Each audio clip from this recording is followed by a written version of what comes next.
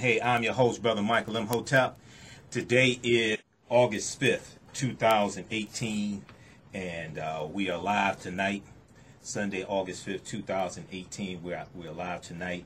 There's a lot going on. We have a lot to talk about. All right. Hope everybody's doing well. Well, look, on tonight's show, we're going to talk about the film from Spike Lee, the new film from Black Klansman, okay? And I saw the film Black Klansman yesterday, Saturday, August 4th, at the DIA. There was a special screening in conjunction with the National Association for Black Journalists, their conference that was here in Detroit this weekend, and also the Charles H. Wright Museum of African American History, okay? So, I saw the film from Spike Lee. It's fantastic. It's based on a true story, based upon the story of Ron Stallworth, who was a police officer, Colorado Springs Police Department in Colorado, and he infiltrated the Ku Klux Klan. Okay, fantastic movie, fantastic story. So we're going to talk some about that on tonight's show. I'll give you some background information on Black Klansman, okay? And then also, we're going to be joined by Njia Kai. Njia Kai is the director of the 36th Annual African World Festival, at the which is taking place Friday, August 17th through Sunday, August 19th at the Charles H. Wright Museum of African American History. And we're going to have her on tonight also to talk about this annual event. And I'll be there as well. I'll be doing a couple of presentations on Saturday and Sunday. Charles H. Wright Museum of African American History. Okay, so we'll talk about that tonight. And Donald Trump, you know when Donald Trump's back is against the wall, because there are three groups that he attacks. He attacks Hillary Clinton, Barack Obama, and African Americans. And this week has been no exception. We see the Mueller investigation heating up. We see Trump tweeting this morning, basically alluding to actually revealing that when his son Donald Trump Jr. Had the meeting with the Russians January 9th, 2016, it was to get dirt on Hillary Clinton, which contradicts what the initial statement was coming from the Trump camp, because initially they said it was about adoption, which really deals with repealing the Magnitsky Act, okay? So we'll talk about Donald Trump and LeBron James. LeBron James was interviewed this past week by Don Lemon on CNN, and LeBron James said Donald Trump is using sports to divide us. Donald Trump blasted back at LeBron James. He loves blasting back at African Americans. See, when white people call him out, like Steve Kerr in the NBA, George Popovich, things like this, when you have white people that call him out on his racism, usually he doesn't respond. Remember at the, I think it was the BET Awards, and Eminem did a freestyle and totally torched Donald Trump? Not one tweet about that. See, Donald Trump does not go after white people like that when they tear his behind up. It's just African Americans, people of color, especially African Americans. Okay, so Trump blasted LeBron James back, and athletes are coming to LeBron James' defense. Even Michael Jordan in a tepid response in support of LeBron James. And even you have the First Lady Melania Trump, who says that LeBron James is doing good things with this school he just opened in Akron, Ohio, the I Promise School for underprivileged children. And then we saw also this past week, the Washington Post. They have a fantastic fact-checking department, okay? And, you know, Donald Trump has created a lot of jobs in the fact-checking department because he tells so many lies. But they have tracked 4,229 false or misleading statements that Donald Trump has made in the first 558 days of his administration. And in June and July of 2018, June and July of 2018, this year, he's averaged 16 false or misleading statements per day as the Mueller investigation heats up, as more Russians are exposed, as the investigation into Michael Cohen heats up, as tapes of Michael Cohen in his possession, as they become released, things like this, Donald Trump gets crazier and crazier, tells more and more lies. Now he's on the campaign trail for Republican candidates for Congress and state legislature, things like this. And he's telling some whoppers. And he continues to incriminate himself on Twitter. I hope he keeps tweeting all day. I hope he tweets 24 hours a day. He's incriminating himself on Twitter. And we found out in the past 2 or 3 weeks that Robert Mueller is investigating Trump's tweets, which are official statements from the president, as former White House Press Secretary Sean Spicer said during a press secretary briefing from the White House. She said these are official statements from the president. Okay, this is not just a random thought. No, these are official statements from the president. Okay, or as I call him, the first Russian president of the United States, because if you haven't figured it out now, if you didn't read the New York Times article we talked about 2 weeks ago when we dealt with this Donald Trump a traitor, and you read the New York Times article that talked about how from the beginning Trump was given, he was shown overwhelming evidence showing that Vladimir Putin had personally ordered complex cyber attacks to sway the 2016 American election. Don't take my word for it. July 18, 2018, read the article from the New York Times. From the start, Trump has muddied a clear message. Putin interfered. Big story from the New York Times. All the outlets picked it up. From the start, Trump has muddied a clear message. Putin interfered. July 18, 2018. Read this article from the New York Times. It breaks down everything. And then you see why Trump does not denounce Vladimir Putin.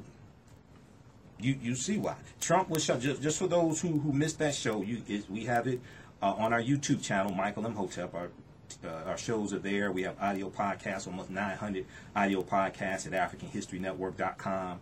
Our audio podcasts on 6 different podcast platforms. They're going to be on Stitcher in a minute, because I contacted Stitcher this past week.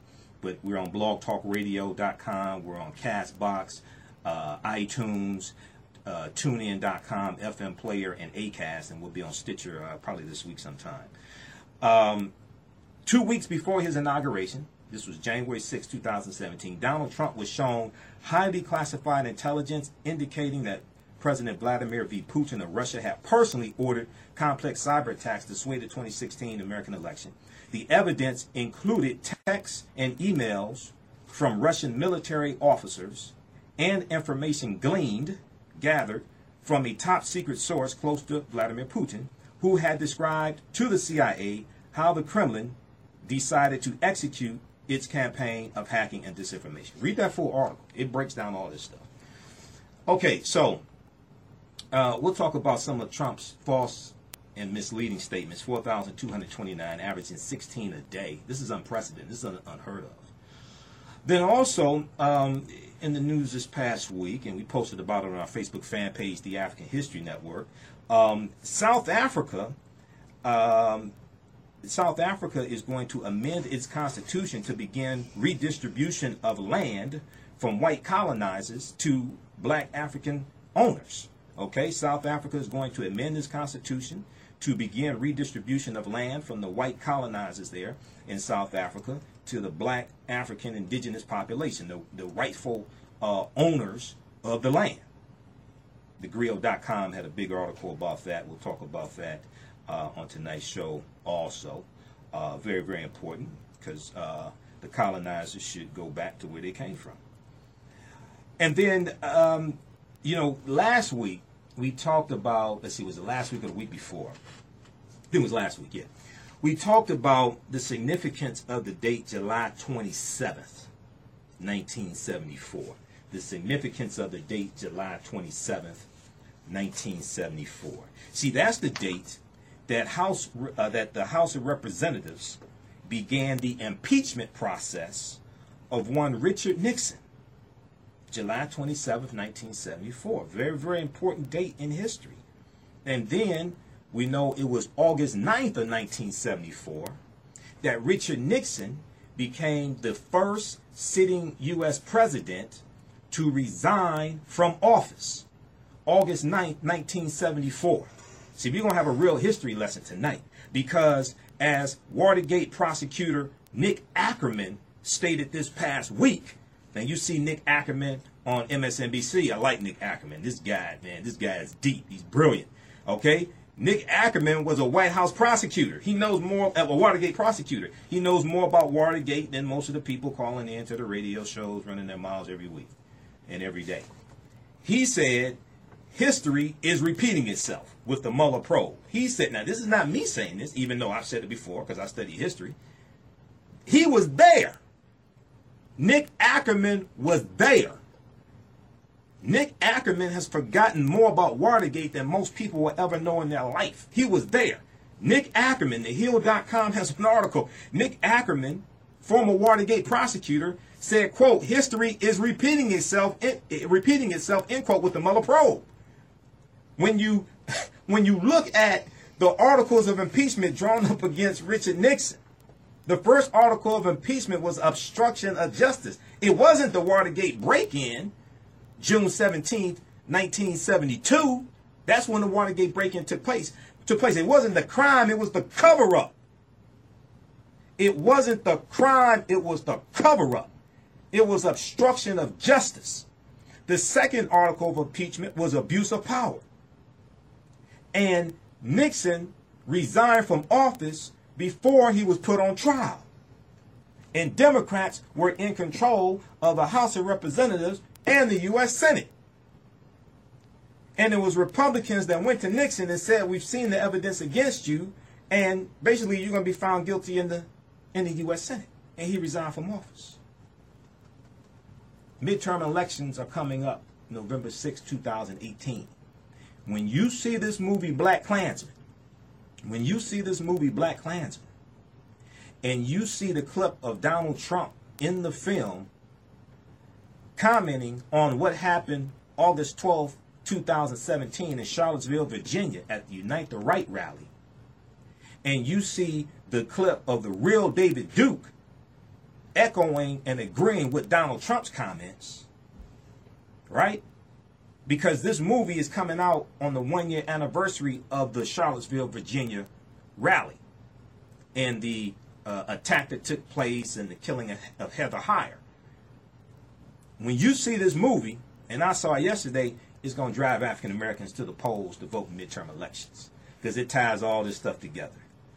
It's a deep film. Okay?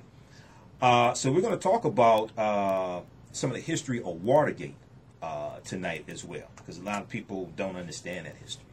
All right? And the People's History and Culture teaches them how to deal with the problems of the past and the present and the future to meet the needs of the community. The People's History and Culture is not designed to be escapism and try to metaphysically transport yourself to 3000 BC in ancient Kemet, ancient Egypt.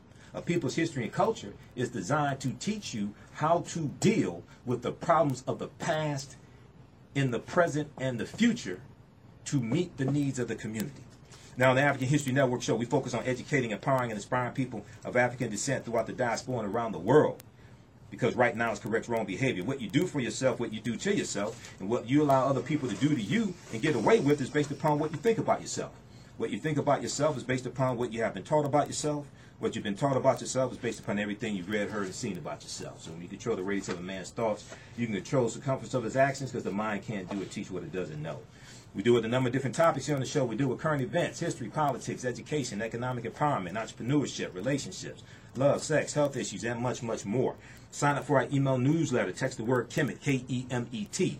Text the word Kemet, K-E-M-E-T, to 22828 to sign up for our email newsletter. And then also go to our website, AfricanHistoryNetwork.com, AfricanHistoryNetwork.com. You can sign up for the email newsletter there as well. All of my DVD lectures are there also. You can order those, and we have a special promotion on the online courses that I teach. 10 online course bundle pack on sale, $60, regularly $130. It includes understanding the transatlantic slave trade, what they didn't teach you in school, ancient Kemet, the Moors, and the Ma'afa.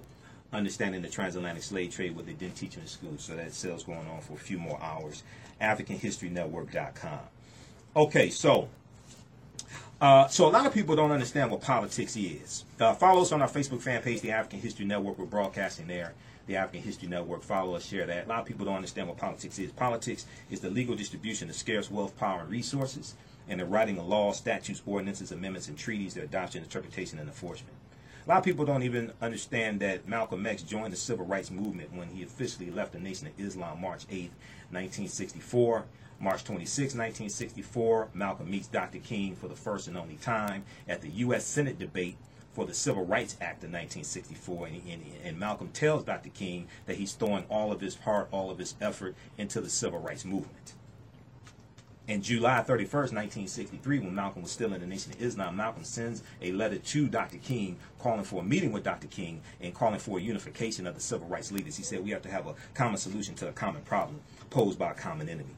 Now, if we look at the article from the New York Times, August 2nd, 2018, Spike Lee takes on the Klan. Spike Lee takes on the Klan. In Spike Lee's Klansman, the Black Klansman, Spike Lee's Black Klansman, Spike Lee uses the true story of an African-American police officer infiltrating the Ku Klux Klan in Colorado in the 1970s to once again grapple with American racial terrorism. To once again grapple with American racial terrorism. So as the tagline appearing on screen early in Spike Lee's latest film exclaims in capital letters punctuated with an expletive, Black Klansman is based on some for real stuff material. They use another word for stuff. But instead of opening with his truth is crazier than fiction story of an African-American police officer named Ron Stallworth, who's played by John David Washington, who's the son of Denzel Washington, Ron Stallworth infiltrating the Ku Klux Klan in Colorado in the 1970s, actually in 1978, Spike Lee features scenes from films that he has revisited before, like D.W. Griffith's The Birth of a Nation and the Oscar-winning Gone with the Wind. Okay, Spike Lee's return to these two cinematic classics is neither happenstance nor hagiographic. He uses them to once again pursue a theme threaded throughout his work to tell the story of American racial terrorism. The juxtaposition is vintage Spike Lee, a blend of satire, realism, and in-your-face political commentary. First, a disconsolate Scarlett O'Hara weaves her way through hundreds of injured Confederate soldiers lying prostrate on the streets of downtown Atlanta. Then a fictional black and white film begins unspooling, with Alec Baldwin playing a pro-segregation narrator named Dr. Kennebrew Beauregard. Dr. Kennebrew Beauregard, who espouses racist vitriol. As Dr. Kennebrew Beauregard fumbles and forgets his lines, Spike Lee projects actual footage from the movie The Birth of a Nation, the original Birth of a Nation, onto Alec Baldwin's face, partially obscuring it into blackness. So this film ties history. So when you look at the film The Birth of a Nation, it debuted February 8th, 1915, directed by D.W. Griffith. It was a 3-hour silent movie, cost $100,000 to make. This movie was an international bestseller. It was an international phenomenon. This movie caused race riots in the street of America. Okay, African Americans had enough sense at that time to protest against the movie, because the movie showed the Ku Klux Klan as the hero, and this movie rejuvenated the Ku Klux Klan. And you had the NAACP in 1915 leading protests against the movie, but today the same NAACP gives image awards to the TV show Empire, which is the birth of a nation of today, because it's detrimental to the images of African Americans, just as the movie The Birth of a Nation was. We're coming up on a break. We're at the break. You listen to the African History Network show, 9:10 a.m. the Superstation, the Future Radio. I'm your host, Michael M. Hotep. We'll be back in a minute. Join us as we travel to the mother and cradle of civilization, Egypt, known to its indigenous people as Kemet, both in January or July 2019, as we explore its ancient sites. For those who want more than a mythical depiction of an African nation like Wakanda in the movie Black Panther, then Kemet must be visited because, in its day, it was an actual Wakanda whose entire land was filled with technologically advanced structures. This trip is for those already aware of the historical input of Africans to Kemet. It is for those who want to know what was meant by the phrase, "Know thyself," originated by the people of ancient Kemet. Those who want to know what the mysteries were and who was allowed entry into them.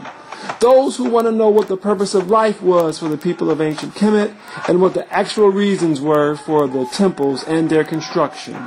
Join us and allow the answers to transform your mortal consciousness to spiritual consciousness as we make this pilgrimage. For more information about either of our tours, we can be reached at www.manwomanknowthyself.com. That's www.manwomanknowthyself.com. Blessings and peace. Yeah, hey. It don't matter your credit score, my sister, brother, we got ya. I wanna help my people out, just came to spread some knowledge. This world can be a crazy place and I wanna see you prosper. Business credit works, get the ebook from Daryl Johnson. Yeah, with good credit it will help you levitate. For so long we've been inside a system, now it's time to break. Business credit, that is power, it does not discriminate. Even if you've been in jail or you did not graduate, you can buy a house, put money on a car, invest in a company and be your own boss. This is how it works, but you need credit first. Hey, businesscreditworks.com. Make sure to check out the site and get your free ebook from Daryl Johnson. It's time to change the game, man. Get your business credit up. Let's go. Hey.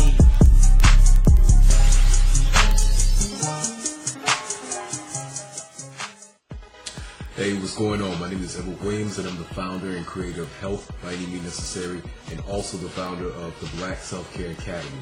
Our mission is to aggressively inspire and radically improve the health conditions of our community by any means necessary. And the way we're going to do that is by empowering you with online health courses as well as online health coaching to help radically improve your health, as well as overall ending our dependency on a healthcare system that has shown time after time that does not have our best interests in mind. Over at the Self-Care Academy, we'll be creating courses on how to prevent and reverse preventable diseases such as high blood pressure, diabetes, obesity, high cholesterol. We also have general health improvement courses such as Health 101, Health Defense, and we also have courses on emotional eating, workout programs, nutrition, and those are just to name a few. We'll be constantly adding to our academy and anything else that will help radically improve the health issues of our community. So make sure you go check out the Black Self-Care Academy. This is Edward Williams signing off, and as always, our community, our responsibility. Let's get it. Peace. Hotep, everybody. This is Michael M. Hotep, host of the African History Network show. Hey, if you are a business owner and you want to reach thousands of people on a weekly basis to market your service or product or maybe your upcoming event, then you want to advertise with the African History Network. Email us at customerservice@africanhistorynetwork.com, customerservice@africanhistorynetwork.com for more information. And right now, for a limited time only, we have a special promotion: buy 1 month, get 1 month free. Are you struggling with your finances or just need a second opinion? My name is Martisha Patterson, and I am here to help. Whether you have questions about credit, retirement, taxes, investments, or meeting day-to-day responsibilities, you deserve access to a qualified, caring, and resourceful financial professional. As a certified financial planner with over 19 years in the wealth management industry, I have a passion for helping people gain confidence and become successful with money. Taking control of your finances creates options instead of obstacles. Confidence instead of uncertainty. Make no mistake, this is an important step for all of us. Will you allow your situation to control you, or will you take control and make your money behave? My name is Martisha Patterson. Call or email me today to schedule an appointment. My phone number is 646-552-4384. Again, 646-552-4384, or email me at pattersonplan17@gmail.com. Welcome back to the African History Network show right here on 910 AM, the Superstation, the Future Radio. Hey, I'm your host, Brother Michael M. Hotep. It's Sunday, August 5th, 2018. Give us a call, 313-778-7600. 313-778-7600 is the call-in number. In this segment here, we're talking about the film Black Klansman. Black Klansman, directed by Spike Lee. I saw it yesterday at the DIA, Detroit Institute of Arts, here in Detroit. Saw an advanced screening. It debuts officially Friday, August 10th. This needs to be the #1 movie this coming weekend. Make sure you go out and see it opening weekend. Oh, by the way, I forgot to tell you, Spike Lee was at the screening also. Spike Lee and John David Washington were in Detroit. They were at the Detroit Institute of Art yesterday. So after they screened the film, they did a Q&A session. So I forgot to tell you, Spike Lee was there also. It was fantastic.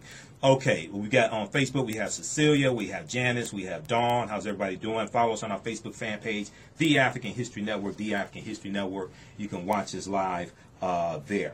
Okay, so the film The Black Klansman is based upon the real-life story of an African-American police officer, actually the first African-American police officer in the Colorado Springs Police Department in Colorado. And he infiltrates the Ku Klux Klan. His name is Ron Stallworth. He has a book coming out called Black Klansman, and it's about his life, it's about this story. And what he does is he calls the Ku Klux Klan, he calls them on the phone, he arrested the white man on the phone, and he builds a bond with them, and then he works with a white partner, a white police officer who's his partner, who pretends to be him when he meets with them face to face.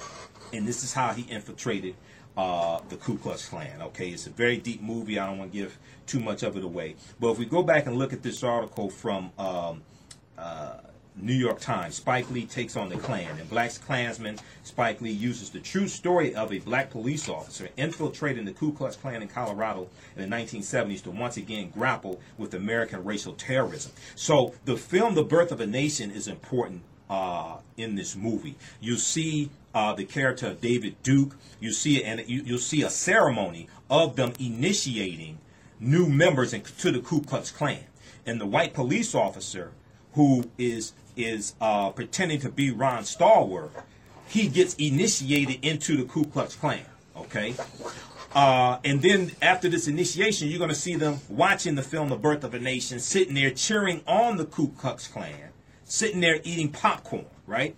So the movie The Birth of a Nation is based upon a novel called The Klansman. The Klansman, and the novel was written by a man named Thomas Dixon.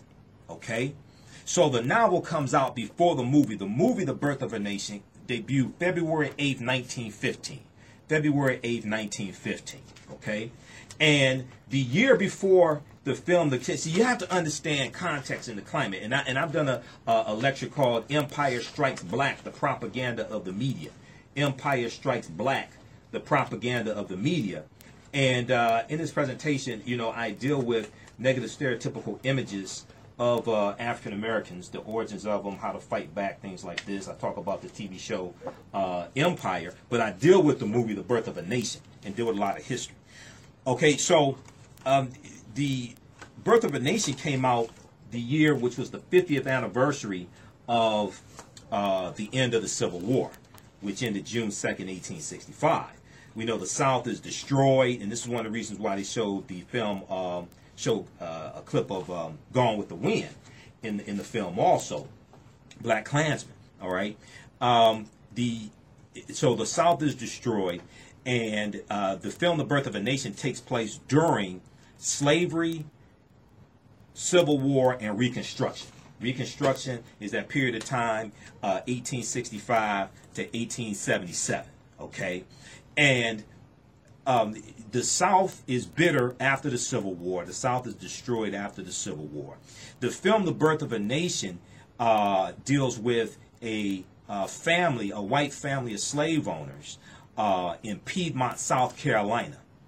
And on this plantation, the slave owner is a benevolent slave owner, and the slaves on the plantation are basically looked at like extensions of the family.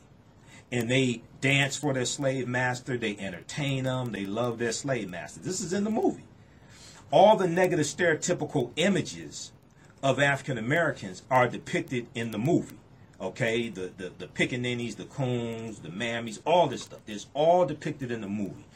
The prominent roles of African Americans in the film are really white people in blackface. In the movie, the white people in blackface, and everything is good on the plantation. Then the Civil War comes, destroys their way of life. Then after the Civil War, then you have this. You have the carpetbaggers come in, and you have a group of Negro Union soldiers, right, who come in and basically take over the town and oppress the white people, push them around.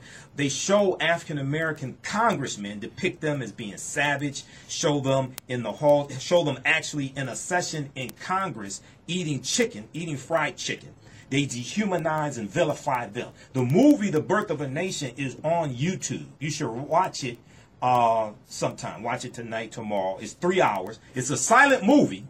You need to watch it in parts. But it's critical in understanding history. And it's critical in understanding this film. And understanding today. Okay? And we have to know, we have to understand what you do for yourself, what you do to yourself, and what you allow other people to do to you and get away with is based upon what you think about yourself. What you think about yourself is based upon what you have been taught about yourself. What you've been taught about yourself is based upon everything you've read, heard, and seen about yourself. Okay? To understand the context that the film The Birth of a Nation is taking place in. So basically, this is like the first year of the Great Migration. So The Birth of a Nation, it comes out during World War I, which is 1914 to 1918. It comes out 1915, first year basically of the Great Migration, which is from about 1915 to 1970. You got about 5 to 6 million African Americans leaving the South, going up north and going out west, and we're looking for a better way of life. But many of us are also fleeing white terrorism, white domestic terrorism. Okay. So by 1915, which is 50 years after the Civil War ends, the Ku Klux Klan had pretty much died out. The Ku Klux Klan is founded December 24th, 1865 in Pulaski, Tennessee. December 24th, 1865 in Pulaski, Tennessee by former Confederate soldiers. Okay? So by 1915, the Klan had died out a lot. It still existed, but it was weak. Because this movie depicts the Klan as being the heroes, because at the end of the film, the Klan rises up to put down this rebellion of Union Negro soldiers. The other thing that the film shows, it shows black men trying to rape white women. Well, if you go back and look at a New York Times story, we talked about this last Sunday, you go back and look at a New York Times story, which is a huge article, which came out February 8th, 1914, which came out exactly 1 year before the movie The Birth of a Nation came out. The name of that story was called Negro Cocaine Fiends Are a New Southern Menace. Murder and insanity increasing among lower class blacks because they have taken to sniffing since deprived of whiskey by prohibition. Now, this was a huge article from the New York Times exactly 1 year before the movie The Birth of a Nation came out. It's called Negro Cocaine Fiends Are a New Southern Menace. Murder and insanity increasing among lower class blacks because they have taken to sniffing since deprived of whiskey by prohibition. So you have prohibition taking place. Alcohol is illegal. The fear, cocaine was legal at the time though. Alcohol is illegal. Cocaine is legal. The fear was that black men, when they were high on cocaine, would rape white women. So they're asking the question, do police officers now have to carry a .45 caliber handgun to kill a Negro high on cocaine because a .38 is not powerful enough?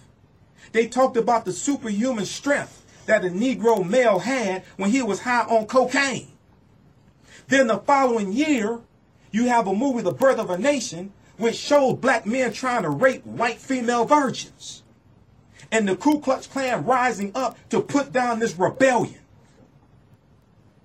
And the film The Birth of a Nation is central to the movie The Black Klansman. And the film The Birth of a Nation is based upon a play, it is based upon a novel called The Klansman. And in 1906, there was a play based upon the movie The Klansman. It was called The Klansman also.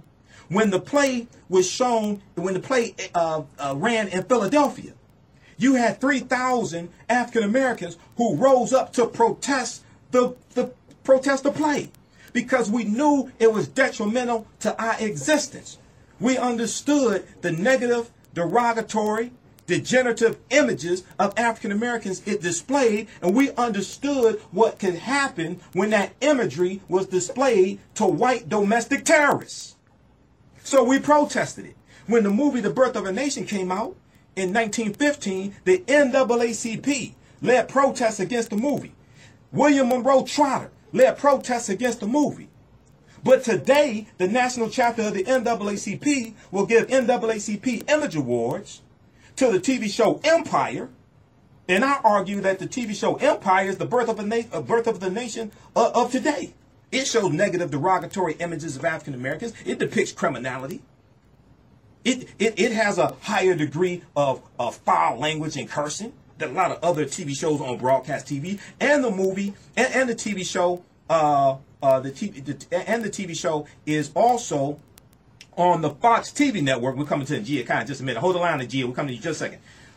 The TV show Empire, who's executive produced by Lee Daniels, who has a whole nother set of problems in his background. If you read the article from the New York Times from it was either 2009, 2010, called "The Audacity of Precious." You need to read that article to find out who Lee Daniels is, to find out how sick he really is. Okay? I'm not blaming him for his sickness. I'm talking about, he talks about his experiences and being raised by his uncle when he was 16 years old. His uncle was a hitman. He talks about his sister being a crackhead prostitute and having a lot of white men. She was fat and overweight and had a lot of white men and wanted to have sex with her. This is what he said in the article. I'm not making this stuff up. Read the article, The Audacity of Precious, from the New York Times. It's an interview with Lee Daniels. You read that article, you can see how sick he is. So we have to, so when you see this movie brings the history of the past right up to the present. It brings the history of the past right up to the present. The difference is now you got a president, so-called president, first Russian president of the United States, the traitor-in-chief, who's giving a pass to the white supremacists, who's basically embracing the white supremacists. He has emboldened white supremacists. On the line, we have the director of the 36th Annual African World Festival, the one and only Njia Kai. Njia, how you doing tonight, sister? Hotep. Hotep, brother. All right. Can you hear? Yeah, I got you. Okay, cool. All right, good. Well, we know it's that time of the year coming up, Friday, August 17th through Sunday, August 19th, the 36th Annual African World Festival at the Charles H. Wright Museum of African American History. And we usually talk to you or somebody with the museum each year. So, sister, what do we have to look forward to this year? I know you have been working hard, you and your team. Well, it's true. We are working overtime now, but it's just a week or so more away, yes. And we're looking forward to another dynamic event. The festival in its 36th year is quite phenomenal right there, that the Charles H. Wright Museum of African American History right here in Detroit has been able to sustain this event and maintain it as a free admission event for 36 whole years. That's been quite a feat. The event is, as you said, Friday through Sunday, August 17th through 19th. It's 11 a.m. to 11 p.m. each day. Admission is free and open, and we invite everybody to come and have a taste of the bath right here in Detroit on the grounds of the Charles H. Wright Museum in the Cultural Center of Detroit at Warren and Brush. Absolutely. Well, it's free all 3 days. You have entertainment. You have vendors. You have people coming from around the world. You have vendors from around the world. You have vendors from the continent of Africa. You can get authentic African clothing there as well, jewelry, all different types of things like that. So what are some of the highlights this year? And what's the theme for this year? You have a theme each year. What's the theme for this year? Exactly. This year we're kind of riffing off the energy that was really enhanced by the film Black Panthers this year. Wakanda forever. And forever.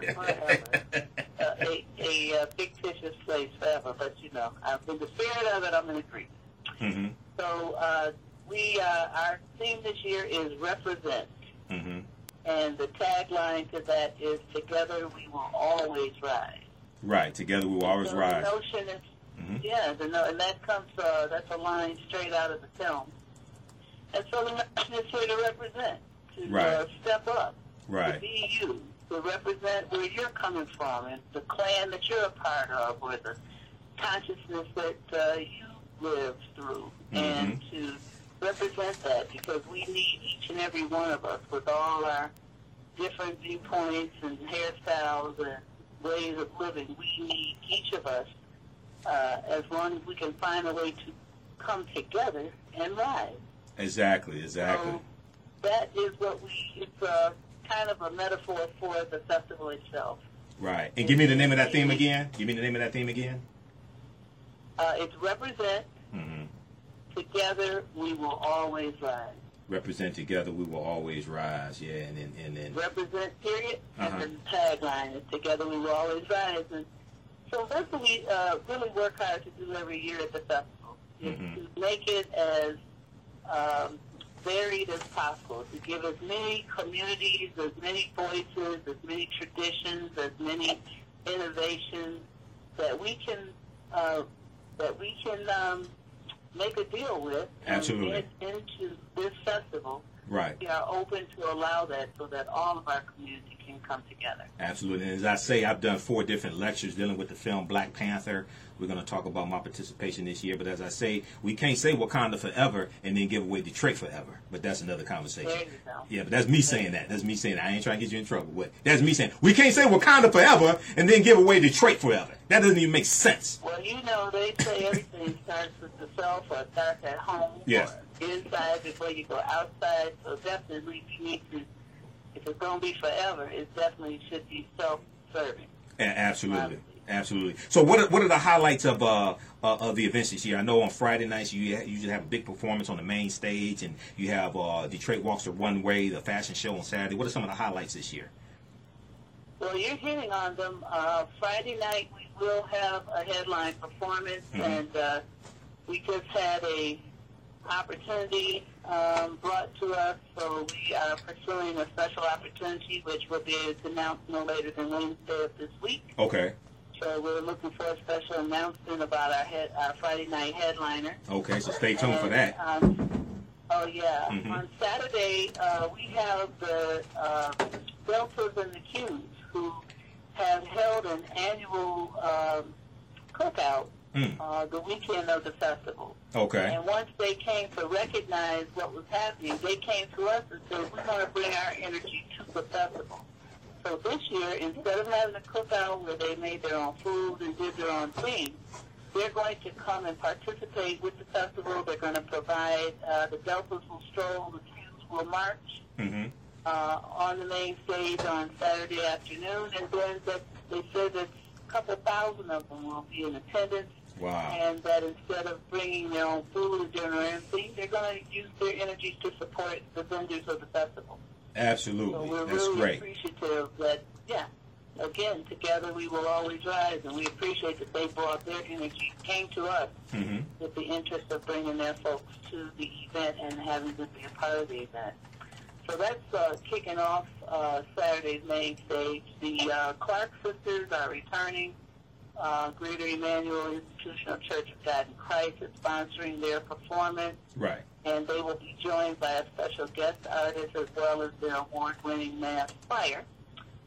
This is a special gift to the festival each year from the church, and we appreciate their support and participation.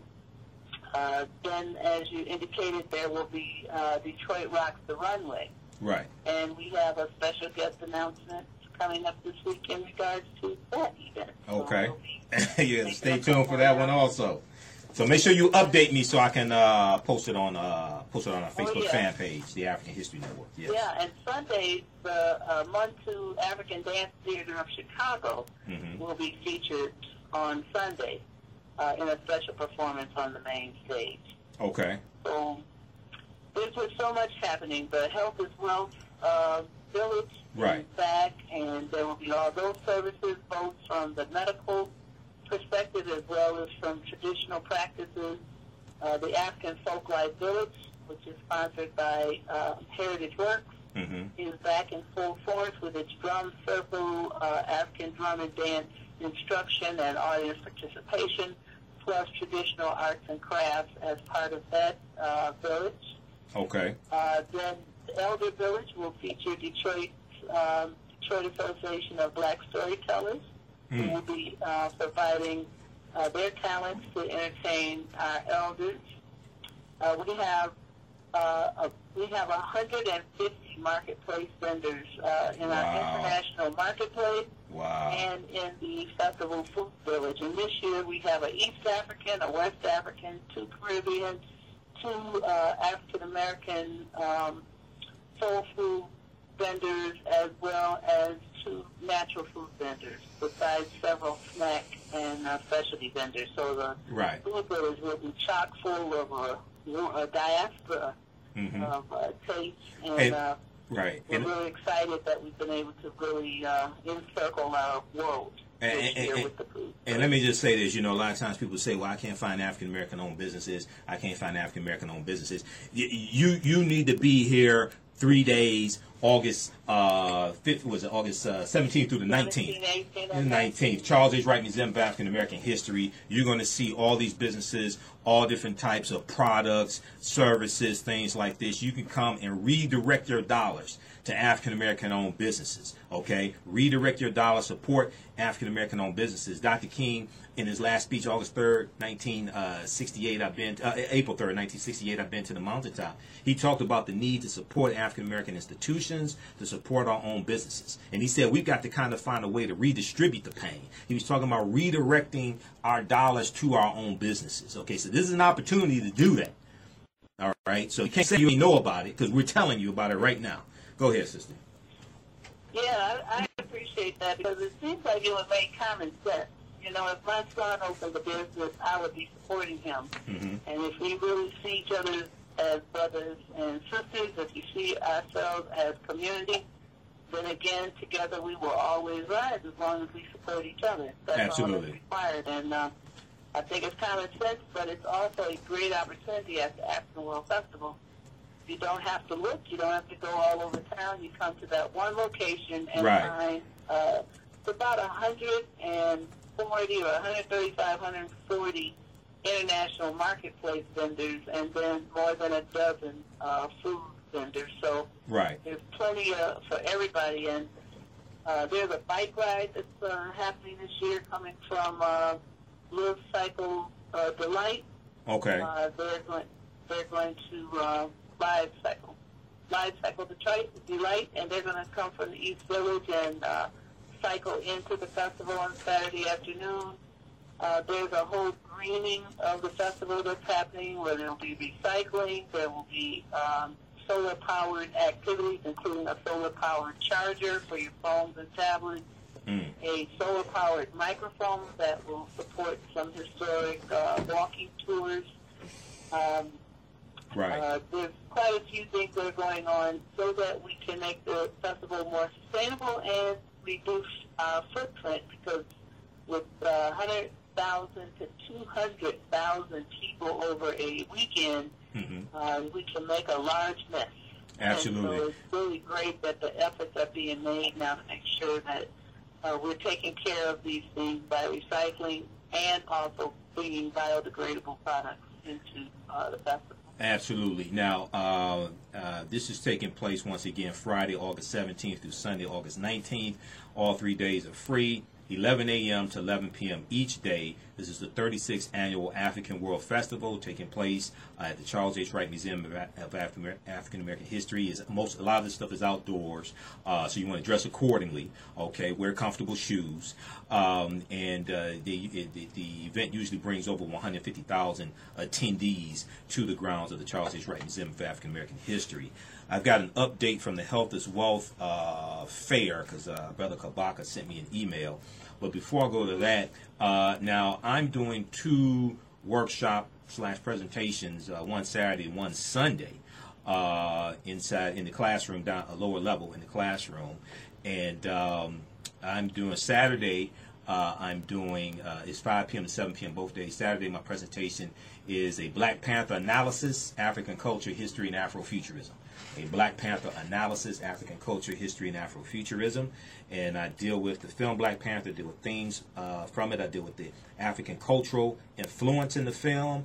I deal with African history, all of that. It's a deep, deep movie on multiple levels. But to understand the movie, you have to understand African history, African culture, spiritual systems, and you have to understand the history of the Black Panther comic book. So I researched the history of the Black Panther comic book. I read over 100 articles dealing with the film Black Panther. I wrote 2 articles on the film. I've seen it twice. So when I deal with this film, one of the things I do, Sister Ngia, I deal with what the word Wakanda means, because Wakanda, even though it's a fictitious nation, is not a made-up word. A lot of people don't know what the word Wakanda means. And then the second day, Sunday, on Sunday, 5 p.m. to 7 p.m., I'll deal with lessons from the film Black Panther, economic empowerment, political empowerment, and how to Wakanda to vote. So I take themes from the film and relate that to our condition here and show you examples, actual examples of us fighting back. And so I do what we can actually take away from the film and use also. So that's and I'll have information on my website about that as well. That's Saturday and Sunday, 5 p.m. to 7 p.m. both days in one of the classrooms, lower level. Do we know which classroom yet? I believe it's going to be 104, but let's check the website and make sure that we're correct. Okay. All right, we'll check it. I have it on my website, AfricanHistoryNetwork.com, AfricanHistoryNetwork.com. We'll have the information there. Let me just give this update on the Health is Wealth Pavilion, and then I want you to talk about the need for volunteers, because I think you still need volunteers. Absolutely. Operation Health is Wealth Health Fair will be running all 3 days, August 17th through the 19th, 11 a.m. to 10 p.m. on the corner of Brush and Warren Avenue, okay? The corner of Brush and Warren Avenue. This year, we will be adding a holistic approach to the treatment of the whole African being, B-E-I-N-G, taking into account the post-traumatic slave syndrome disorders and the medical community effects on the Africans' emotional, physical, mental, and spiritual healing, rather than just the physical symptoms of a disease in our community. We'll have our traditional health screenings, which we have done the last 2 years, which will include but not limited to hypertension, diabetes, high cholesterol, STDs, etc. The traditional health fair is co-hosted by the following nursing organizations: Black Nurses Association Detroit chapter, Black Nurses Rock Detroit chapter, Chi Eta Phi Nursing Sorority, Mary Mahoney Professional Nurses Association, Minority Association of Advanced Practice Nurses, Big Sisters of Nursing, The Future of Healthcare. That's the organization also, The Future of Healthcare. We will also have healthcare educational programs and demonstrations, superfoods preparations and demonstrations workshops, and more information is coming. So check my website, AfricanHistoryNetwork.com, for updates. They have me moderating one of the panel discussions also. I'm not sure which day yet. Okay, go ahead, sister. Talk about the need for volunteers. We got about 3 minutes before the break. Thank you. And we absolutely need the support of the community. We invite you to come and have a great time with us, coming to support the festival and get your volunteer T-shirt and have that backstage view of how the festival runs. We need about 200 volunteers over the weekend to make everything function well. And so we're asking folks to please give us 3-4 hours of your day. You then can be part of the contributors that make this event happen and keep it free for the public. So we encourage folks to look at the website, awfdetroit.com. That's like African World Festival, awfdetroit.com. Okay. And there you can find the volunteer information. Call our office. That number is there also. Just call the museum. Ask for the African World Festival office, 494-5824, 313-494-5824. Okay. By any of those means, we really encourage you and appreciate you for coming out and helping to make this festival retain its high quality. Absolutely. It's a high-quality festival. Takes a lot of work to put this in, to get this together. awfdetroit.com, awfdetroit.com. Is there an email address that you want to give out, or you just want people to call? Or, sure. Okay. awfinfo@yahoo.com. awfinfo awfinfo@yahoo.com is the email address. Okay, absolutely. Definitely need volunteers as well to help pull this off. All right, so once again, this is taking place Friday, August 17th through Sunday, August 19th. Charles H. Wright Museum of African American History, 315 East Warren Avenue, Detroit, Michigan, in the Cultural District. 36th Annual African World Festival. Any last words, Ingia? We got about 30 seconds. Okay, just wanted to say that I did mention the African World Film Festival. Oh, yeah, go ahead. Inside over the festival weekend, as well as presenters like yourself, special activities. The Great Lakes African American Quilters Network is providing 10 sewing machines, so festival visitors can actually try their hand at quilt making. So we encourage folks, come on out. There's just so much going on, something special in the Watoto Village for the children. Yeah, Watoto Village for the children. Young adults at Generation Next Kingdom, and then, of course, our elders. So it's something for everybody. Absolutely. You all there. And the Watoto Village for the children, you know, they have African dance. And what are some things you're going to do for the children this year? Oh, there's plenty. There's a literacy fair every year included, so there are free books, there are children's authors, there are storytellers, there's dance, there's interactive activities, there's music. I mean, there's lots of make and take. It's just a great opportunity. Absolutely, all for the children. It's one of the festival favorites. Okay, and people can go to awfdetroit.com, and there'll be a schedule there also of all the activities? That's correct. We'll have our schedule up next week. Like I said, we had a couple of special announcements that are just coming through next week. Okay. We'll put the full festival schedule up and encourage folks to check it out and come on down. All right. Well, Ingia, I will see you that weekend. You have a great night, sister, and thanks for calling in, okay? We appreciate you, brother. Thank you. All right. Peace. All right, you listen to the African History Network show, 9:10 a.m. the Superstation. When we come back, we'll continue talking about the film Spike Lee's Black Klansman, 313-778-7600, 313-778-7600. This is the African History Network show. I'm Michael M. Hotep, 9:10 a.m. the Superstation, the Future Radio. We'll be back in a few minutes. Are you looking to regain your health and vitality? Then visit naturallifeenergy.com. That's naturallifeenergy.com. It is an alkaline, plant-based diet website based on Dr. Sebi's methodology and nutritional guide, which supports the healthy expression of the African black gene, but it benefits everyone. Combat the ill effects of white supremacy that has brainwashed black people into eating foods that support the development of diabetes, high blood pressure, and cancer.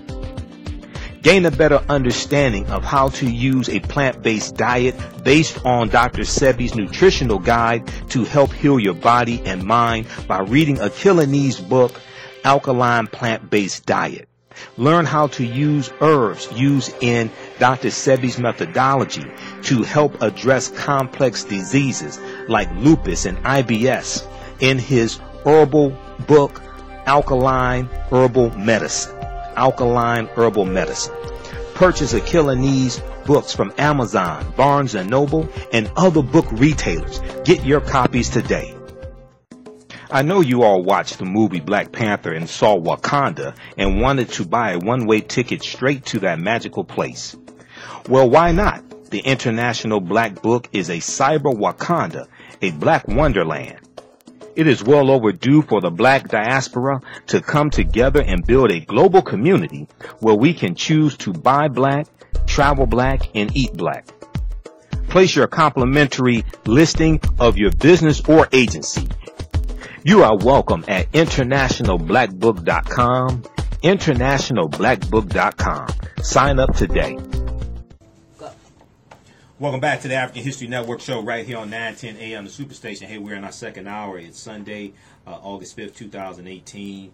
We just finished talking to Njia Kai, who is the director of the 36th Annual African World Festival, taking place Sunday, August 17th through Friday, August 17th through Sunday, August 19th at the Charles H. Wright Museum of African American History. Okay. Hey, I want to let you know that all of my DVD lectures are available at our website, AfricanHistoryNetwork.com. AfricanHistoryNetwork.com. We have a 6-DVD Black Panther bundle pack. 6-DVD Black Panther bundle pack includes 3 of my presentations I've done dealing with the film Black Panther. Also, I teach online courses. We have a bundle pack of 10 of my online courses. They're all on demand. Watch at your own pace. It includes Ancient Kemet, the Moors, and the Ma'afa, Understanding the Transatlantic Slave Trade, what they didn't teach you in school. Ancient Kemet, the Moors, and the Ma'afa, Understanding the Transatlantic Slave Trade, what they didn't teach you in school. Okay, and that's on sale right now. $60 regularly, $130. We have a sale going on for a little while longer. That's available at AfricanHistoryNetwork.com. AfricanHistoryNetwork.com. As soon as you register, you can start watching from around the world, your smartphone, tablet, or computer. We deal with thousands of years of history in that online course bundle pack. Okay, all right. And then also, I forgot to tell you. Okay, I'll be let's see, August 10th through the 12th. I'll be in San Diego at Return of the Gods, the Real Family Reunion. Return of the Gods, the Real Family Reunion in San Diego. Come out for an amazing show of live hip-hop, motivational speakers, live African dancers, martial arts demonstration, yoga, and an award ceremony. So I'm being receiving, I'm an honoree this year, receiving an award for the work that I do. Also, Professor Kaba Kamene from the Hidden Colors documentaries. He'll be there as well. He's an honoree this year, as well as Queen Afua, who's a legend in holistic health. So we have the information at our website, AfricanHistoryNetwork.com. Visit AfricanHistoryNetwork.com for more information. They also have tickets there, 3-day pass. Also, AfricanHistoryNetwork.com, and their website is Return of the Gods, ENT.com, I think it is, as well. Okay, but visit our website, AfricanHistoryNetwork.com. We have all the information there. Okay, so Spike Lee's Black Klansman. I saw it yesterday. Fantastic film. Before we brought on Njia Kai, I was talking about it. You can give us a call, 313-778-7600, if you have a question or comment. And it deals with it's based upon the real story of an African-American police officer, the first African-American police officer in the Colorado Springs, Colorado Police Department. His name is Ron Stallworth. He's still alive. He has a book coming out in the next couple of weeks or so called Black Klansman. And he infiltrated the Ku Klux Klan there in Colorado. This takes place in 1978.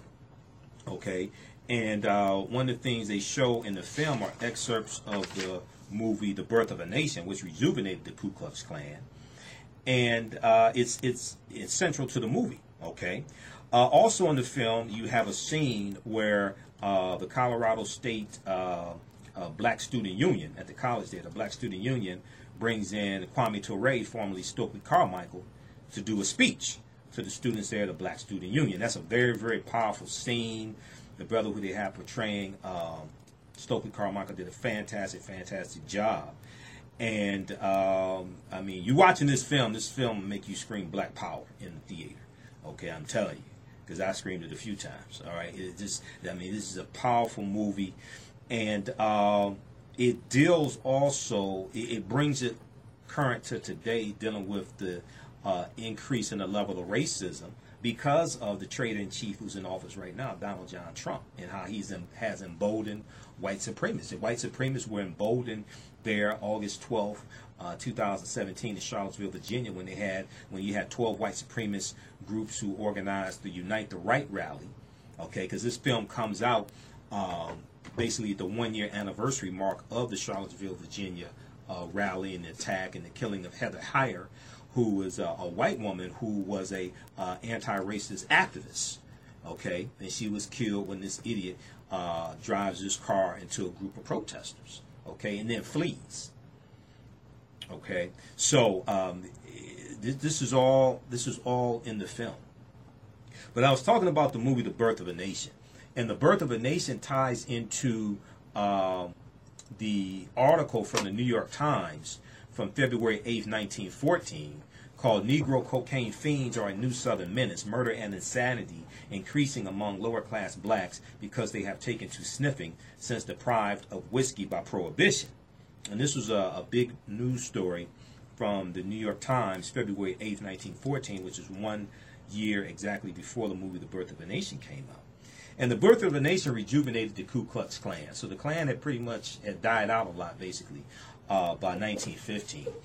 And the movie shows the Klan as being the heroes. They rise up at the end of the movie and put down the rebellion of the Union Negro soldiers. And it says that this is the birth of a nation. All right. And like I said, the film The Birth of a Nation is based upon the book The Klansman by Thomas Dixon. All right. And the film The Birth of a Nation calls race riots in the street. And we had sense enough to protest this. We had sense enough to protest this movie when it came out.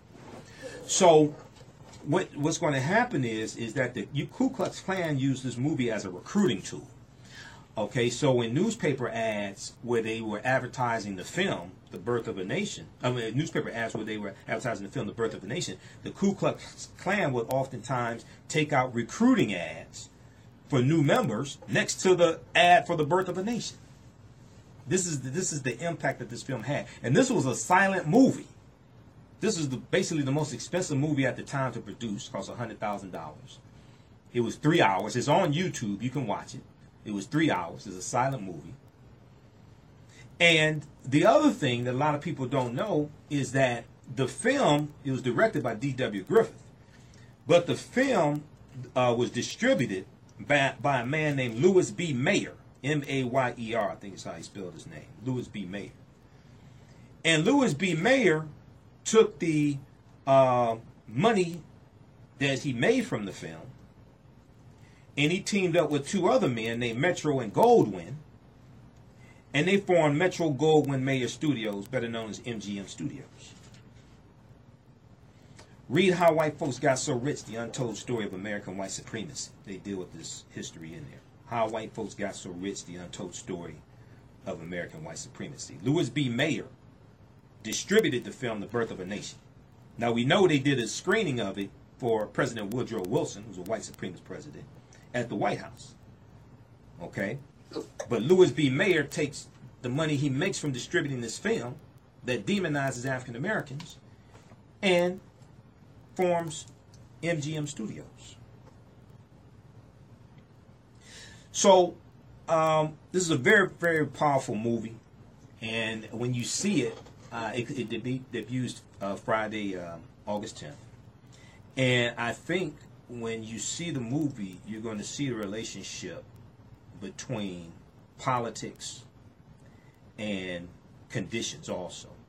And I think it's going to drive African Americans to the polls for midterm elections as well, because this is very, very deep. Now, AtlantaBlackStar.com had an article about Spike Lee. Spike Lee says Hollywood loves to dehumanize black folks. Spike Lee says Hollywood loves to dehumanize black folks. And they're talking about this film, Black Klansman, starring John David Washington, son of Denzel Washington, who did a fantastic job in this movie, by the way, John David Washington. He portrayed Ron Stallworth, all right? The police officer Ron Stallworth. And Spike Lee premiered Black Klansman at the Cannes Film Festival in May of 2018, and it received a 6-minute standing ovation when it was over. He got a standing ovation yesterday, Detroit Institute of Arts. Okay, there were a lot of members of the National Association of Black Journalists there. Okay, because this was part of their annual conference that was taking place here in Detroit, Friday, Saturday, and Sunday. So the script of this film was sent to him by Jordan Peele. Jordan Peele, okay? Who did Get Out. And Jordan Peele helped produce this movie through Focus Features, okay, which is the first major studio that Spike Lee has worked with in 10 years. So in the past, Spike Lee has been critical of Hollywood studios and said there are not enough African Americans in decision-making positions. He's correct. In fact, one time he said it's easier for a black man to become president of the United States than it is to be the head of a studio. Okay, so now in a new interview with GQ magazine, Spike Lee blasted Hollywood again and said its executives like to create false narratives about minority groups. It's the executives of these studio companies, the executives of these movie companies, like to create false narratives about minority groups. He said, quote, it's growing up and watching cowboy movies where Native Americans look like savages. He said, I'm going to say what I've said before, okay? These BS John Ford, John Wayne movies are lies. They're lying on the humanity of Native Americans. He said, quote, that's been the history, not the whole history, but a large part of the history of Hollywood, to dehumanize people, whether we're black, Hispanic, gay, whatever, end quote. Now, back in May of 2018 at a press conference for Black Klansman, Spike Lee blasted Donald Trump, which he did again, and once more, he didn't pull any punches. And he didn't pull any punches yesterday during the Q&A session at the Detroit Institute of Arts because he went in on Donald Trump. And when you see Trump at the end of this film, the clip from Trump and the clip from the real David Duke, right? You're going to realize the role politics plays in this and realize that they have to be stopped. Spike Lee said, quote, Agent Orange, wake up. Wake the F up, he said. He's a man of hate, violence, and can't be trusted to make moral decisions. We can't be silent anymore. He's on the wrong side of history, and we are on the right side of history with this film, end quote. And Black Klansman, once again, opens nationwide Friday, August 10th. It needs to be the #1 movie this coming weekend. Go see it. Also, when you go see it and you buy your ticket, check the ticket to make sure it says Black Klansman. Check the ticket. Make sure they don't give you a ticket for another movie so the dollars go to support another movie. Okay, check your tickets also. Make sure they give you the right ticket. All right, so check out that article from AtlantaBlackStar.com dealing with Black Klansmen. And then also John David Washington, who portrays police officer Ron Stallworth in the film. He said that there was an article from AtlantaBlackStar.com also where he talks about, he said that he hopes that the film will start conversations. Oh, it's going to start a whole lot of conversations. I tell you, it's going to start conversations right there in the theater. It's going to start conversations outside the theater, on the way home. So it's going to start conversations, but it's based upon history. That's the important thing about this. This movie is based upon a real story. Then you bring into the film the movie The Birth of a Nation, which ties into a historical period of time and rejuvenated the Ku Klux Klan. So April 27, 2018, AtlantaBlackStar.com had an article, Black Klansman star hopes Lee film starts a conversation. Denzel Washington's son, John David Washington, has technically worked with Spike Lee before. So when he was 7 years old, they talked about this yesterday and during the Q&A session. Spike Lee and John David Washington talked about this. John David Washington, when he was 7 years old, he was at the end of the film end of the film Malcolm X from Spike Lee. He was one of the kids who stood up at the end and said, I am Malcolm X. So the younger Washington is now getting his own chance to star in Spike Lee's joint Black Klansman, which CinemaCon attendees got a sneak peek of Wednesday afternoon at the Focus Features luncheon. This was back in April. John David Washington talks about how he hopes that the film will spark conversation. It deals with history, things like this. Okay, all right. So once again, let me give you the name of this article here. This is from TheNation.com. TheNation.com. We talked about this last week. This is called How the Myth of the Negro Cocaine Fiend Helped Shape American Drug Policy. How the myth of the Negro Cocaine Fiend helped shape American drug policy. In 1914, a racist fiction helped sell one of the nation's first drug laws. 100 years later, it's still with us. Okay, this is from TheNation.com, and this deals with the article from the New York Times from February 8th, 1914, a year before the film The Birth of a Nation came out. And this article is called Negro Cocaine Fiends Are a New Southern Menace, Murder and Insanity Increasing Among Lower Class Blacks Because They Have Taken to Sniffing Since Deprived of Whiskey by Prohibition. Okay? All right, so Donald Trump is better known as the Twitter gangster. The Twitter gangster. See, because when he's on Twitter, he's talking bad. But yesterday when he was in Ohio on the campaign trail, he didn't mention LeBron James at one time. One time. He's big and bad on Twitter. He attacks LeBron James on Twitter. But when he was in LeBron James' state, he didn't mention LeBron one time. He's a Twitter gangster. He talks big and bad, right? Interesting. So, NBCNews.com is an article, Trump blasts LeBron James after NBA star says he's trying to divide us. They talked about this yesterday morning on AM Joy and Reed, MSNBC. Let's go to this clip.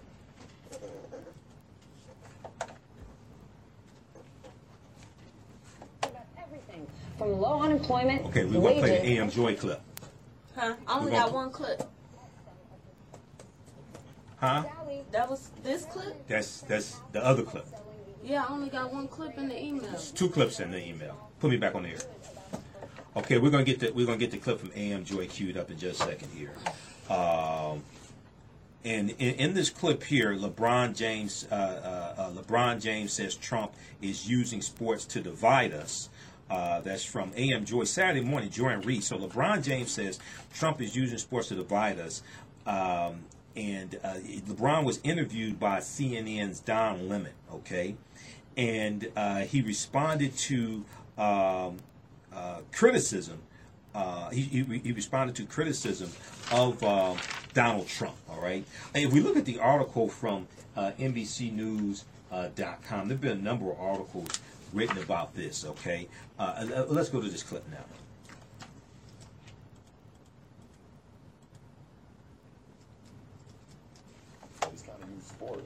To kind of divide us, and that's something that I can't relate to because I know that sport was the first time I ever was around someone white, you know, and I got an opportunity to see them and learn about them, and they got an opportunity to learn about me, and we became very good friends. And I was like, oh wow, this is all because of sports, and sports has never been something that divides people. It's always been something that brings someone together.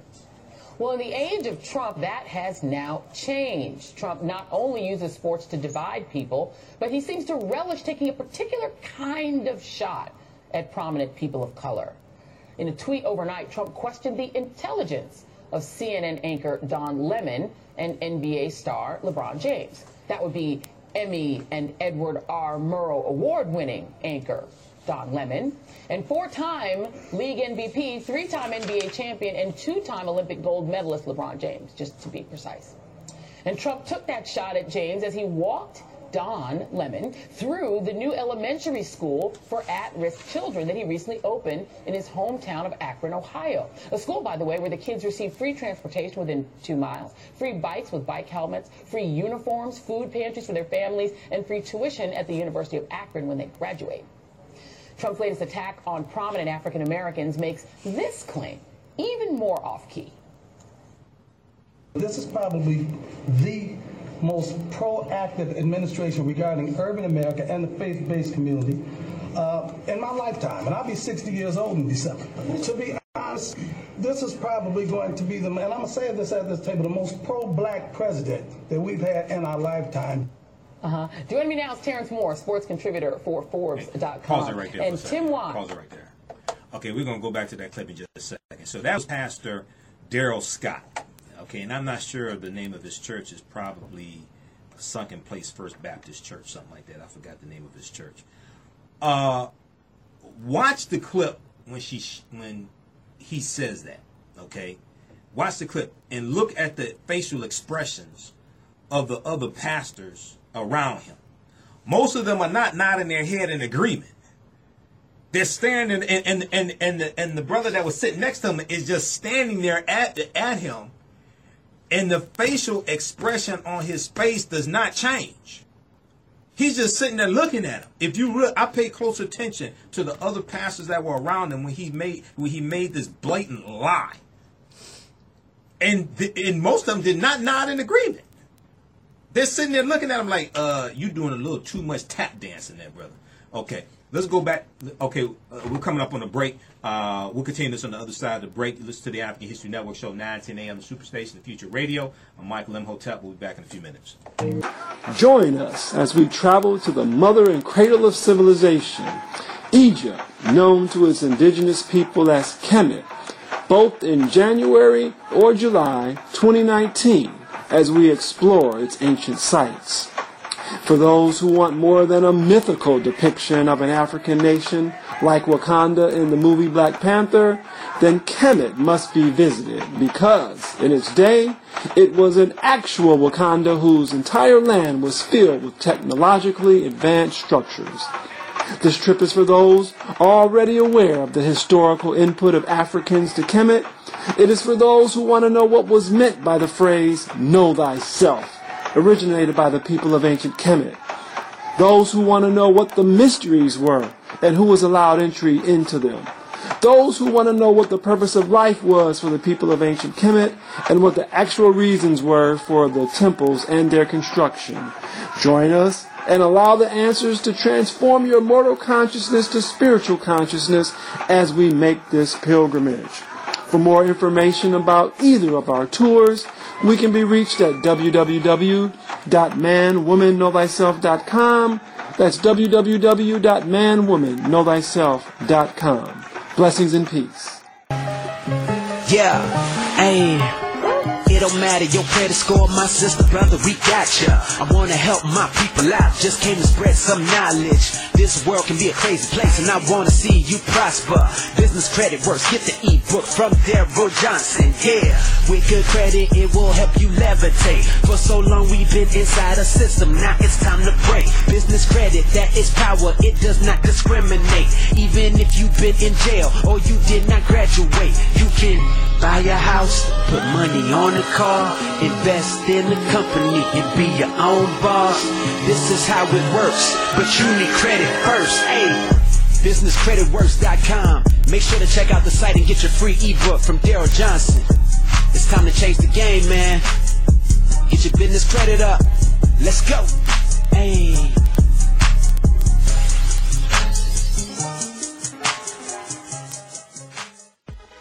Hey, what's going on? My name is Edward Williams, and I'm the founder and creator of Health by Any Means Necessary, and also the founder of the Black Self-Care Academy.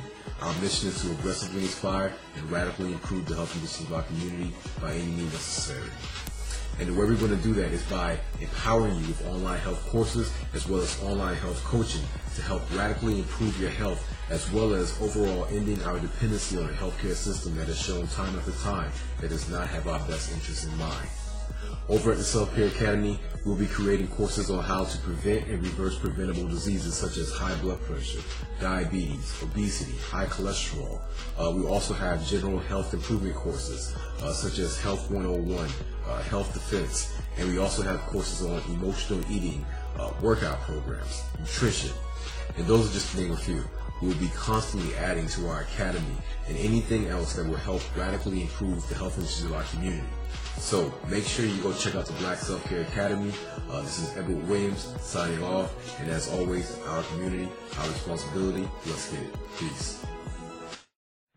Hotep, everybody. This is Michael M. Hotep, host of the African History Network show. Hey, if you are a business owner and you want to reach thousands of people on a weekly basis to market your service or product or maybe your upcoming event, then you want to advertise with the African History Network. Email us at customerservice@africanhistorynetwork.com, customerservice@africanhistorynetwork.com for more information. And right now, for a limited time only, we have a special promotion. Buy 1 month, get 1 month free. Are you struggling with your finances or just need a second opinion? My name is Martisha Patterson, and I am here to help. Whether you have questions about credit, retirement, taxes, investments, or meeting day-to-day responsibilities, you deserve access to a qualified, caring, and resourceful financial professional. As a certified financial planner with over 19 years in the wealth management industry, I have a passion for helping people gain confidence and become successful with money. Taking control of your finances creates options instead of obstacles, confidence instead of uncertainty. Make no mistake, this is an important step for all of us. Will you allow your situation to control you, or will you take control and make your money behave? My name is Martisha Patterson. Call or email me today to schedule an appointment. My phone number is 646-552-4384. Again, 646-552-4384, or email me at pattersonplan17@gmail.com. He's doing an amazing job. Okay. Welcome back to the African History Network show right here on 910 AM Superstation. Hey, the Future Radio. I'm your host, Brother Michael M. Hotep. Visit our website, AfricanHistoryNetwork.com, AfricanHistoryNetwork.com. If you like this type of information, you can also donate to the African History Network, PayPal.me, PayPal.me. /the AHN show, PayPal.me /the AHN show. Okay, and we have our online courses there as well that I teach. They're all on demand. It includes Ancient Kemet, the Moors, and the Ma'afa, Understanding the Transatlantic Slave Trade, what they didn't teach you in school. Ancient Kemet, the Moors, and the Ma'afa, Understanding the Transatlantic Slave Trade, what they didn't teach you in school. All right. And this is a 14-hour, 7-session online course that I teach. It's all on demand. Go at your own pace. The 10-course bundle pack includes Great African Women in History, the Mothers of Civilization. It includes a online class I did March 31st dealing with the film Black Panther Analysis, African Culture, History, and Afrofuturism. It also includes African American Resistance in the era of Donald Trump, voter suppression, reparations, and how elections have consequences. Okay, so right before the break, I was sharing with you this clip from AM Joy and Reed, MSNBC. LeBron James says Trump is using sports to divide us. When Trump is backed up against the wall, when things are not going well for him, there are three groups he attacks. He attacks Barack Obama, Hillary Clinton, and African Americans. And he definitely attacked African Americans this past week. Let's go back to this clip.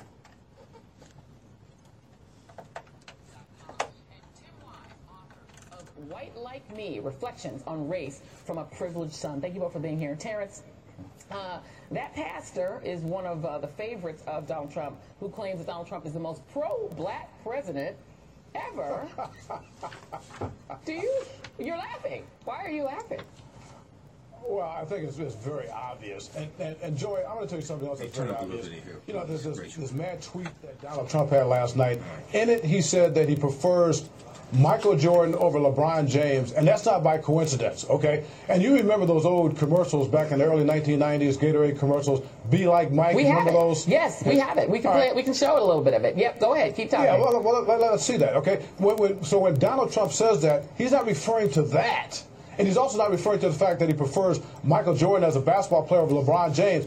He's referring to the fact that Michael Jordan is the most apolitical athlete of all time, and it's disgusting, given all the power that Michael Jordan could have. Now, a lot of people are in dispute as to whether or not Michael Jordan really made the statement that Republicans buy sneakers too, as to why he's apolitical. But this is not in dispute, Joy. It's back in the 80s and the 90s when he played for Chicago Bulls. He had a teammate named Craig Hodges who tried to get Michael Jordan to join him and other Bulls players to talk to black youth in Chicago, and he wouldn't do it because he didn't want that image. Okay, this is also not in dispute. What's also not in dispute is that even to this day, you have people killing themselves, youth, over his Air Jordan shoes. Not a word from him. Donald Trump knows all of this, okay? And Donald Trump also knows that in contrast to that, you got LeBron James, who is not being only outspoken, he's also becoming a Pied Piper to get other athletes involved in the social activism.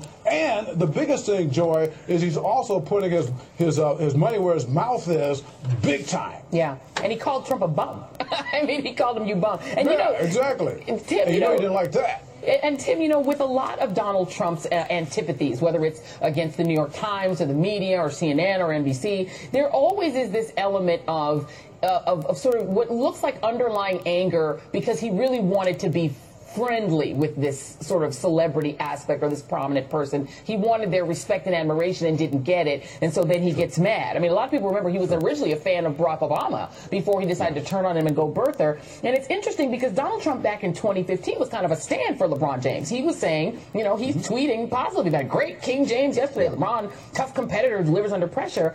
But then, of course, came the famous "you bum" tweet, in which LeBron James was supporting Steph Curry for not going to the White House over Charlottesville and other aspects of Donald Trump's, you know, the things he said about race. So part of this is, does it feel to you like part of this is about a celebrity who's, we're going to show him being cool with Obama. Here's Pete Souza trolling Barack Obama by showing how cool Barack Obama was with LeBron James. Isn't this a little bit about envy? Well, it is partly that, but let's not pretend it's just that. It's also about race and playing to a base of supporters who appreciate it when he attacks black people who make more money than they do. And here's why I say that. There are a lot of people who criticize Donald Trump, including in the world of sports, including white head coaches like Greg Popovich in San Antonio, like Steve Kerr with the Warriors, like former coach of the Pistons, Stan Van Gundy. They all went in on Donald Trump and, frankly, used language and critiques that were far more biting than the things LeBron has said, and yet Donald Trump says nothing about white coaches in professional sports who criticize him because why? That doesn't really pay the same cachet with his base as attacking black folks, whether it's Colin Kaepernick and NFL players who are taking a knee, or whether it's white NBA, or whether it's people like LeBron in the NBA. So I think we have to recognize there's a very deliberate pattern, and also notice the kind of critique. He criticizes a lot of people because, you know, what better to do at 4:30 in the morning when you're president of the United States than rage tweet? But what he does is he specifically attacks black people's intelligence, whether it's Don Lemon, whether it's LeBron, whether it's Maxine Waters. He likes to use this low IQ slur, which of course is a dog whistle, actually a bullhorn, to those who have long believed that black people in particular are less intelligent. For white folks, he uses other types of attacks. I'm not saying he never attacks white folks, but he's very specific about the kinds of attacks that he uses on black people, and that's not a coincidence. Yeah, and just to that very point, you know, Dan Rather actually made a similar point. He said this is apparently what the President of the United States feels the need to share with the world at what should be long past his bedtime. It's a disgrace, it's racist, and it's the product of petty but dangerous hatreds. I repeat, this is the president. And, you know, to that very point, Donald Trump has used that intelligence slur on other black folks as well. Congresswoman Maxine Waters, longtime elected official, obviously very intelligent woman. Here's Donald Trump attacking her on just this Thursday in Pennsylvania. You know who the new star, you know who that new leader is? Maxine Waters. Very low IQ. Low IQ. And then here is Donald Trump attacking President Obama, Barack Obama, back in 2011. I heard he was a bad student. How does a bad student then go to Columbia and then go to Harvard? How does this happen? He's a bad student, gets into Columbia, top school, gets into Harvard, top school. He's a bad student. How does this happen? Reinforcing your point, Tim. Hey, pause Yeah, right I there. mean, this. Okay, well, I'm just going to pause it right there. We're going to come back and continue that. Now, notice what Trump did. Trump did not say what the source was that said Barack Obama was a bad student. He just throws this out as a foundation to then attack the intelligence of this African-American man, but he never says what the source is. And Trump has not released his transcripts from college either. Because we can read his tweets and listen to him talk, and we can see how dumb he is. There was a survey. There was actually a survey that came out, or a study that came out in the last few months, and talked about how he speaks on a 4th grade level. See, Trump attacks the intelligence of other African Americans. He not only was the leader of the birther movement for 5 years, basically, and said that President Obama wasn't born in this country, and said he was an illegitimate president. Imagine that. Imagine the first Russian president of the United States, the traitor-in-chief, Benedict Donald, saying Barack Obama is an illegitimate president. But this is what he did. He attacks the intelligence of Barack Obama and does not say what the foundation of the attack is. He provides no evidence. He said, I heard he was a bad student. Based upon what evidence? He doesn't provide any. Let's go back to the clip.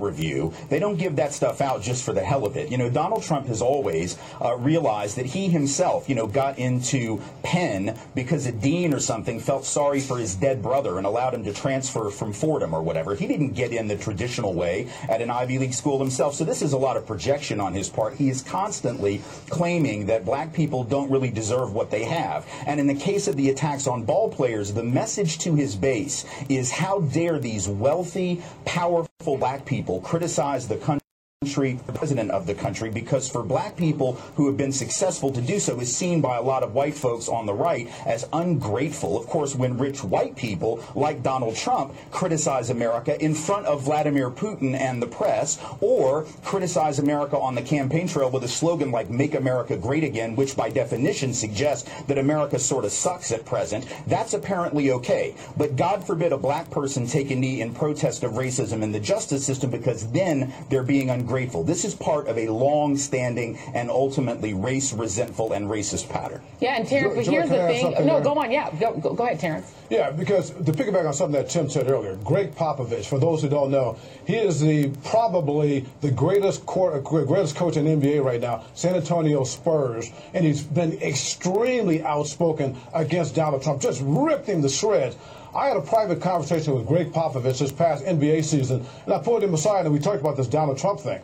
And I asked Greg Popovich, I said, how many times have you been tweeted against by Donald Trump? How many times have you been called out by Donald Trump? How many times has Donald Trump called you personally or anybody around you to say that he disliked the things you said? And Popovich did this. Zero times. So Tim is onto something there. But to piggyback on this, on the black thing about how he's attacking these black athletes or just blacks in general, that's why I love LeBron James. Okay, LeBron James will not be intimidated by this guy, and he can't stand it, Donald Trump. Okay, because LeBron James, you look at his background as to where he came from in Akron, Ohio, to where he is right now. It's a phenomenal story, and for this guy to be this brilliant spokesperson, very strong, and doesn't back down. Those are the type of guys that Donald Trump attacks. So in a weird way, this is a huge compliment, not only to LeBron James, but anybody who is African American who dares to stand up and tell the truth about this guy. Yeah, and he's heading to Ohio to do a rally, having attacked the favorite son of Ohio, the successful, philanthropic. That school is incredible. For those of you who are not up on what he's doing in terms of that I Promise school, it is incredible. I mean, LeBron James is putting his money where his mouth is, educated, very wealthy, and very popular, and that cannot make Donald Trump happy. Terrence Moore, Tim Wise, thank you guys very much. Appreciate you both. Okay, so check out that clip at msnbc.com. Create a file folder of these clips online in your browser. This is called LeBron James Says Trump is Using Sports to Divide Us. LeBron James says Trump is using sports to divide us. That's from A.M. Joy. That was from August 4th, 2018. And she also had Tim Wise on there with her as well. Okay? All right. Well, look, there was a, talking about the film Black Klansman. The sister who plays the role of Patrice Dumas in the film. This is fantastic. I posted about it yesterday on our fan page, the African History Network, and my personal page, Michael Imhotep. I'm trying to find the sister actress name. I forgot her name. But she is the president of the Black Student Union at Colorado State University. And they bring in Kwame Ture, formerly Stokely Carmichael. Her name is Laura Harrier. Laura Harrier is a beautiful sister, too. She has this beautiful big afro. This is the bad sister in the film. You have to see this movie to understand it also. Okay, so I wanted to say that as well. All right, thegrio.com has an article from couple from August 1st.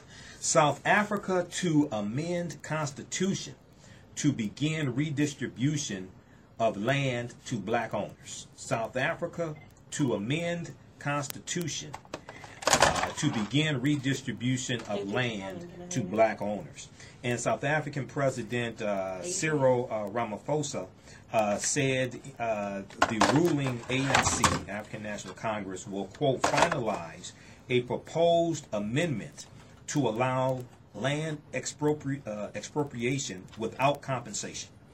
Ramaphosa addressed South Africa's parliament in Cape Town in February, stating that the quote-unquote original sin of the country was the European colonizers taking land from the tribal people in the 1600s. Exactly. And the colonizers need to go back home.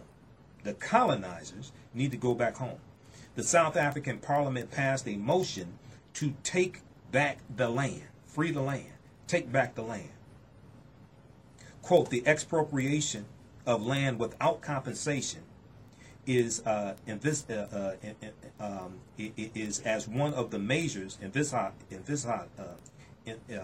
forget how to pronounce that word, ENVISAGEND.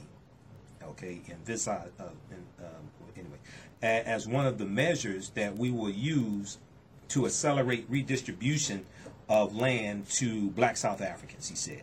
Okay, he went on to promise, quote, we will handle it in a way that is not going to damage our economy. Quote unquote, we will handle it in a way that will not damage our economy. Now, this is one of the criticisms against Nelson Mandela. He did not take back the land from the colonizers, okay? And you have to do it in a way also that's not going to do irreparable damage or do severe damage to the economy, because then you're going to have a whole nother set of problems on your hand, okay? And we saw that they did things differently in Zimbabwe, and we saw the hyperinflation and things like this, extreme poverty in Zimbabwe. But you know, it's different when you are see, it's one thing to make the criticism sitting on the sidelines.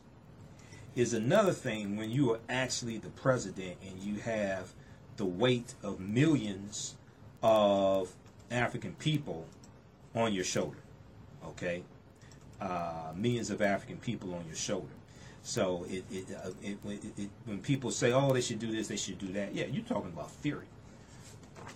When you are actually in the seat of power and you have the fate of millions of African people in the balance, okay, now you have to make sure you have to make the right decision, and you have to lay out the plan to see this thing through as well. So it's easy. It's real easy to say what they should do when you're not the one that has to make the decision, and you have to live with the consequences also. Okay, so the president said on Tuesday that the controversial reforms was, quote, of critical importance, end quote, to the economy. He said, quote, it has become pertinently clear that our people want the Constitution to be more explicit about expropriation of land without compensation, as demonstrated in the public hearings.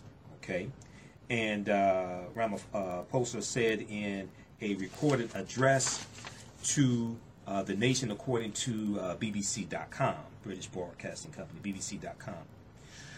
He said, quote, the ANC will, through the parliamentary process, finalize the proposed amendment to the Constitution that outlines more clearly the conditions under which expropriation of land without compensation can be effected.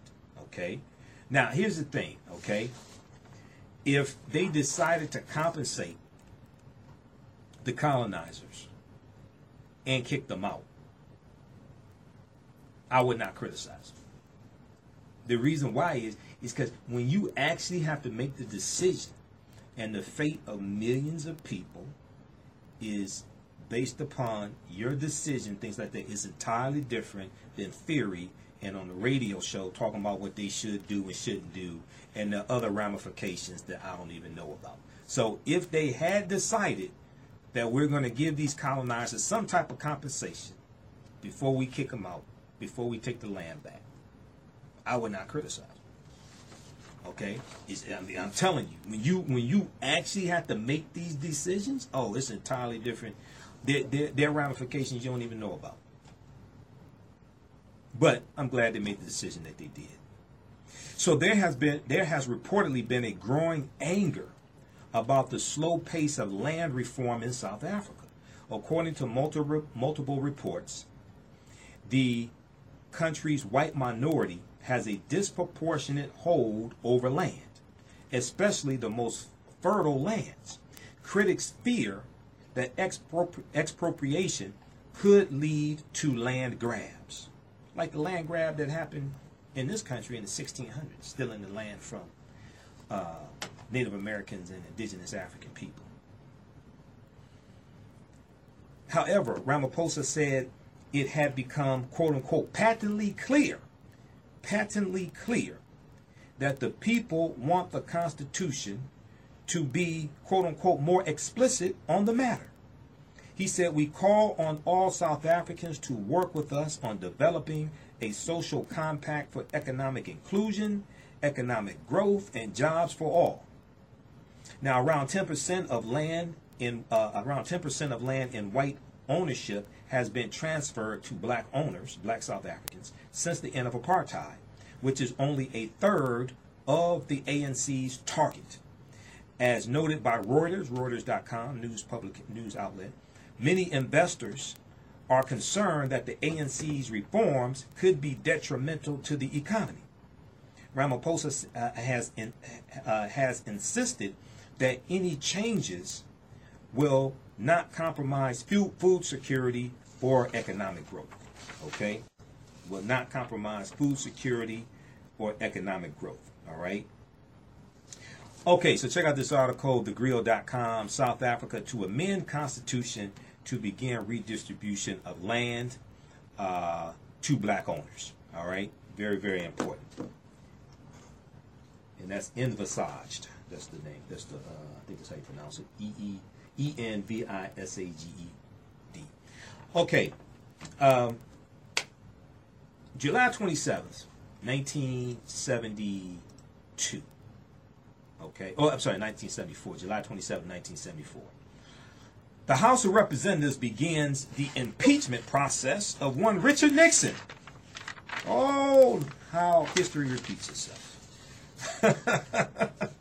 Okay, so on this day, History.com has a good article about this. House begins impeachment of Nixon. On this day, July 27th, 1974, the House Judiciary Committee recommends that America's 37th president, Richard Nixon, be impeached and removed from office.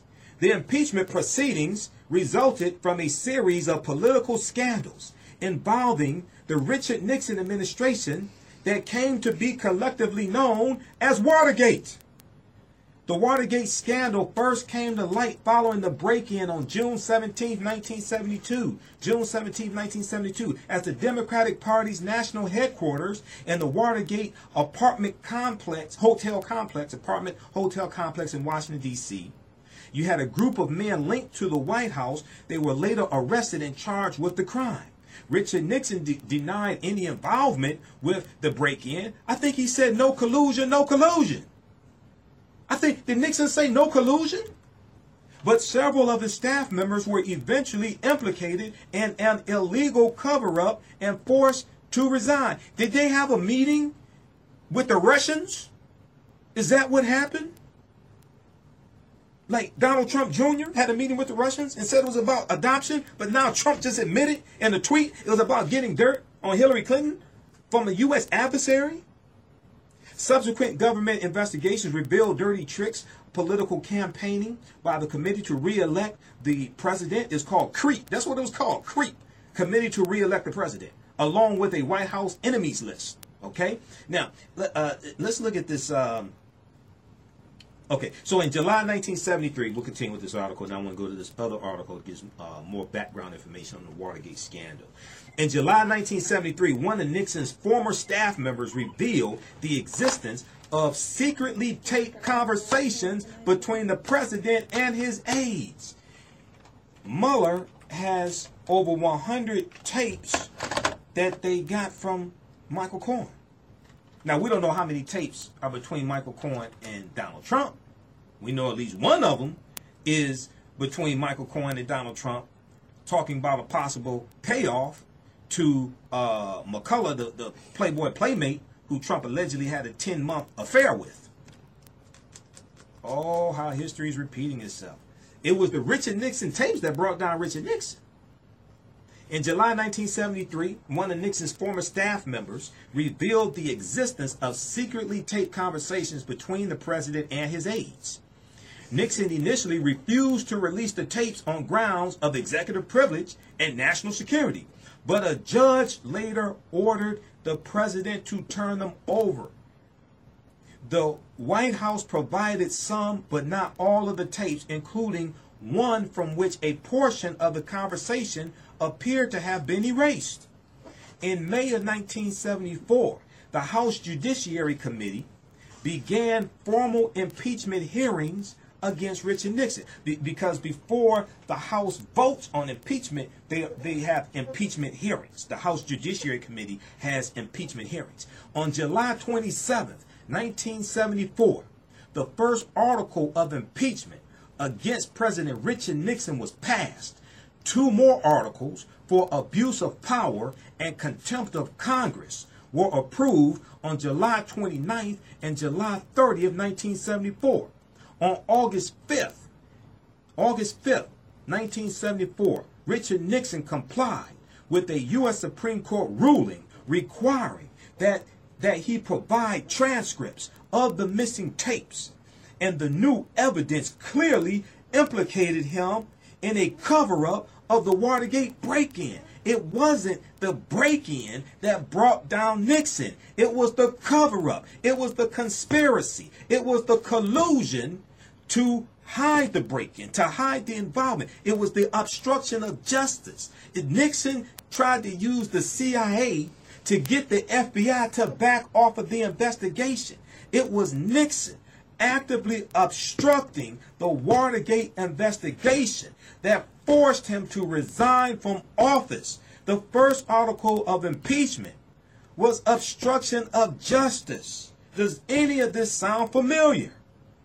Does any of this sound familiar?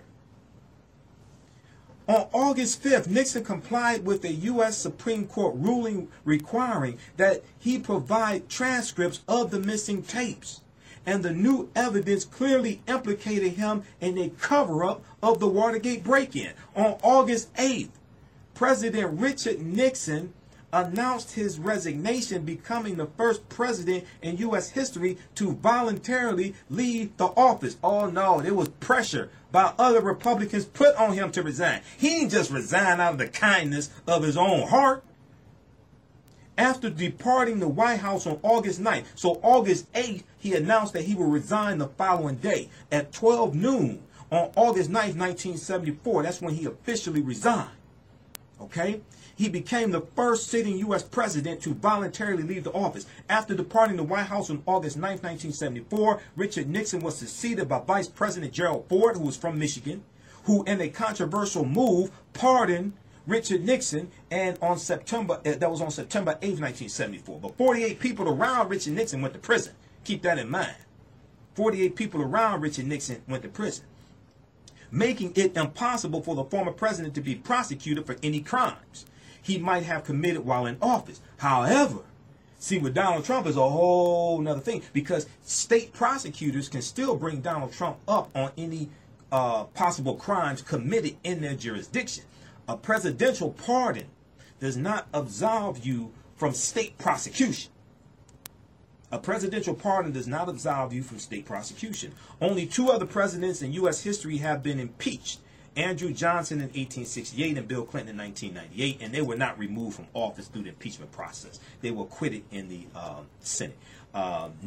Clinton was impeached December 19th, 1998. You can read about that at history.com also. So that article is called, this was This Day in History, July 27th. History.com, official website of the History Channel. 1974, House begins impeachment of Nixon. And then they have a more extensive article called Watergate Scandal, which we don't have time to get to, Watergate Scandal. But thehill.com has an article from August 3rd, 2018, just a few days ago. Watergate prosecutor. History is repeating itself with Mueller probe.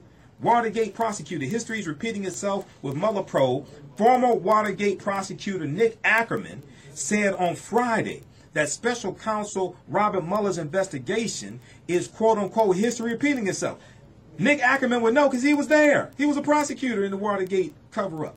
And he suggested that some administration members questioning Mueller's probe could be charged with perjury. Nick Ackerman appeared on MSNBC. He said, you've got a dynamic here that's different than any other criminal investigation. It's the same thing that happened with the Watergate investigation, quote unquote. He said that the political figures who tell the truth in interviews with prosecutors could see their careers end. And for those who plead the Fifth Amendment, quote, it's as good as saying you're guilty, end quote. Remember, Trump said only gangsters, only people who are guilty plead the Fifth. Quote, you've got people who are very politically high up in the government to go in and tell the truth. Tell them exactly what happened. You're gone. That's the end of your career, end quote. Read this article, thehill.com. They have some really good political articles. Thehill.com, August 3rd, 2018, by Jacqueline Thompson. Watergate prosecutor. History is repeating itself with Mueller probe, okay? All right, well, look, we have to get out of here. We got to make way for Pastor Mo. Hey, remember at the African History Network show, we focus on educating, empowering, and inspiring people of African descent throughout the diaspora and around the world, because right now it's correct wrong behavior. I'll be in San Diego Friday, August 10th through Sunday, August 12th at the Return of the Gods, the Real Family Reunion. Visit our website, AfricanHistoryNetwork.com, AfricanHistoryNetwork.com for more information on that event and to get tickets. And shout out to my brothers of Phi Beta Sigma Fraternity Incorporated. Yesterday was my 28th anniversary as a member of Phi Beta Sigma Fraternity Incorporated, Blue Mob. Stay tuned for Pastor Mo. Remember, right now it's correct wrong behavior. It's not over till we win. Wakanda forever. We'll talk to you next time. Peace. Are you looking to regain your health and vitality? Then visit naturallifeenergy.com. That's naturallifeenergy.com. It is an alkaline, plant-based diet website based on Dr. Sebi's methodology and nutritional guide, which supports the healthy expression of the African black gene, but it benefits everyone. Combat the ill effects of white supremacy that has brainwashed black people into eating foods that support the development of diabetes, high blood pressure, and cancer. Gain a better understanding of how to use a plant-based diet based on Dr. Sebi's nutritional guide to help heal your body and mind by reading Achilles' book, Alkaline Plant-Based Diet. Learn how to use herbs used in Dr. Sebi's methodology to help address complex diseases like lupus and IBS in his herbal book, Alkaline Herbal Medicine. Alkaline Herbal Medicine. Purchase Achilles books from Amazon, Barnes & Noble, and other book retailers. Get your copies today. I know you all watched the movie Black Panther and saw Wakanda and wanted to buy a one-way ticket straight to that magical place. Well, why not? The International Black Book is a cyber Wakanda, a black wonderland. It is well overdue for the black diaspora to come together and build a global community where we can choose to buy black, travel black, and eat black. Place your complimentary listing of your business or agency. You are welcome at internationalblackbook.com, internationalblackbook.com. Sign up today.